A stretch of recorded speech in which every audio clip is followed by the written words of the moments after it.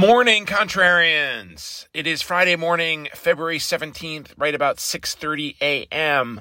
And guess what? Stocks dropped yesterday after a hotter than expected producer price index reading. So more bad news on inflation. And this time, this did the trick of spooking investors. The tech-heavy NASDAQ saw most of the selling, dropping by 1.8% on the day. The S&P was down by 1.4%. Bonds dropped as well, though maybe not as one might expect, but watch this space. More on that in the bottom line. But as we look here across the asset classes this morning, this selling is continuing and indeed, in bonds at least, accelerating. Before the open, we have stock futures down, the NASDAQ pointing to a loss of around 1%. At the open, S&P 500 futures are down about 0.7%. Bonds are selling off again. The yield on the 2-year is up 9 basis points to 4.71%. That is a fresh multi-decade high. You have to go back to 2005 or 2006 or so to find anything higher. The 10-year is up 7 basis points to 3.91%. That's a high for the year. Keeping in mind here that yields move inversely to prices. Commodities selling off as well. Another indication of risk appetite leaving the system. We have WTI crude oil down 2.5% to trade around $76.50 a barrel. Copper is down 1.7%. Gold and silver are selling off as well. Gold down 1%, silver down 2.5%. So a couple things to tell you about today. Nothing much. I'll be honest with you, that'll leave us mulling this threat here of persistent inflation.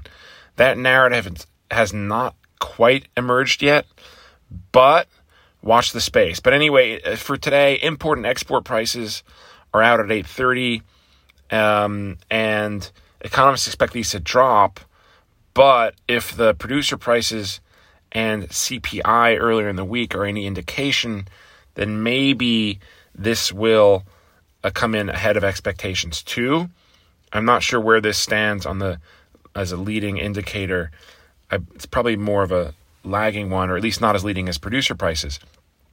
I mention this because normally import and export prices would be mostly ignored, except all but Fed wonks and rate nerds and such. But today, in light of everything else, it may make sense to pay attention to this. It's out at 8:30. And then the U.S. leading index is at 10 o'clock. To be honest with you, I don't understand this. It tries to track the business cycle.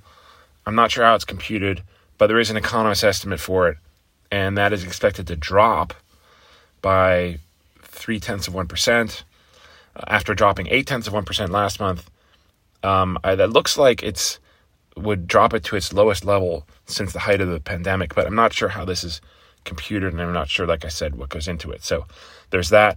Couple earnings to tell you about before the open. Deere, DE, tractors and such, CenterPoint Energy, CNP, and AutoNation, AN, among others.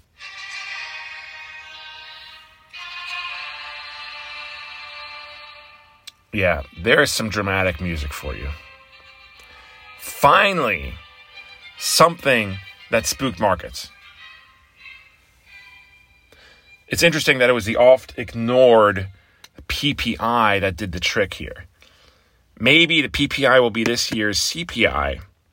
It certainly should be more closely watched because it is a pretty reliable indicator of consumer inflation, under the premise that producers just passed off higher prices to consumers. Also interesting, the delayed reaction in bonds, but I included a chart here, which is actually already dated because I made it last night. It's of the 10-year yield. I probably should have done the 2-year instead because that's more telling.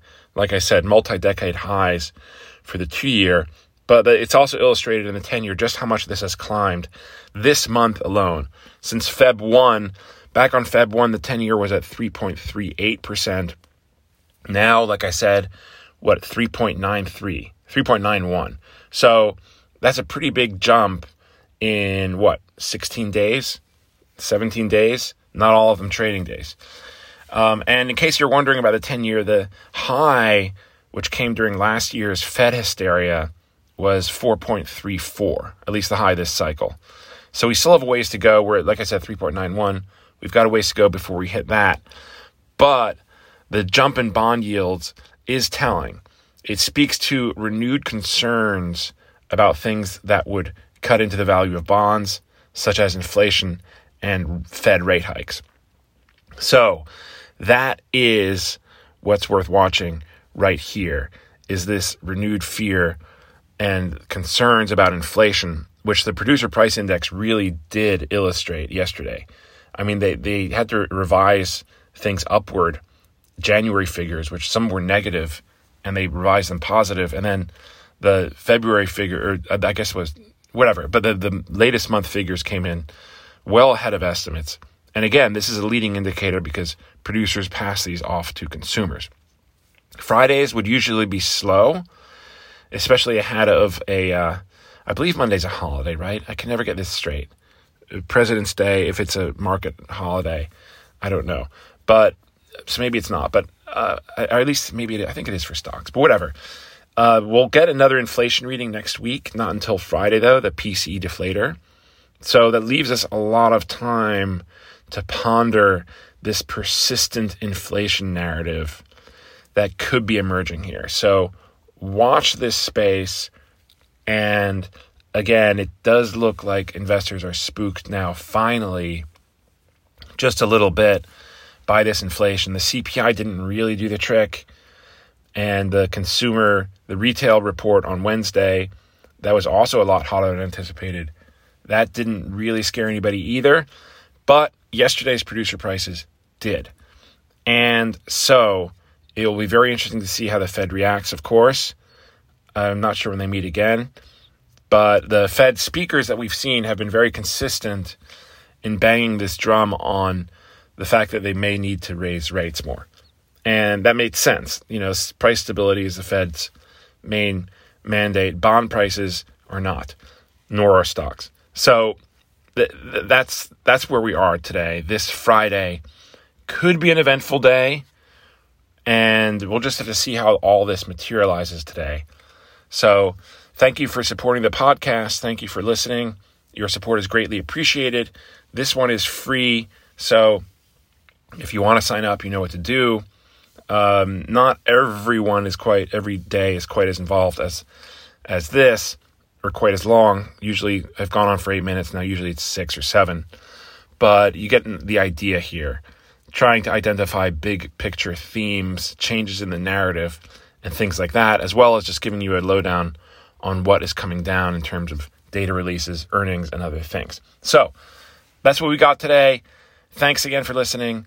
Have a great weekend. See you back here on, I guess, Tuesday morning if Monday's a holiday. Otherwise, Monday. See you then. Bye.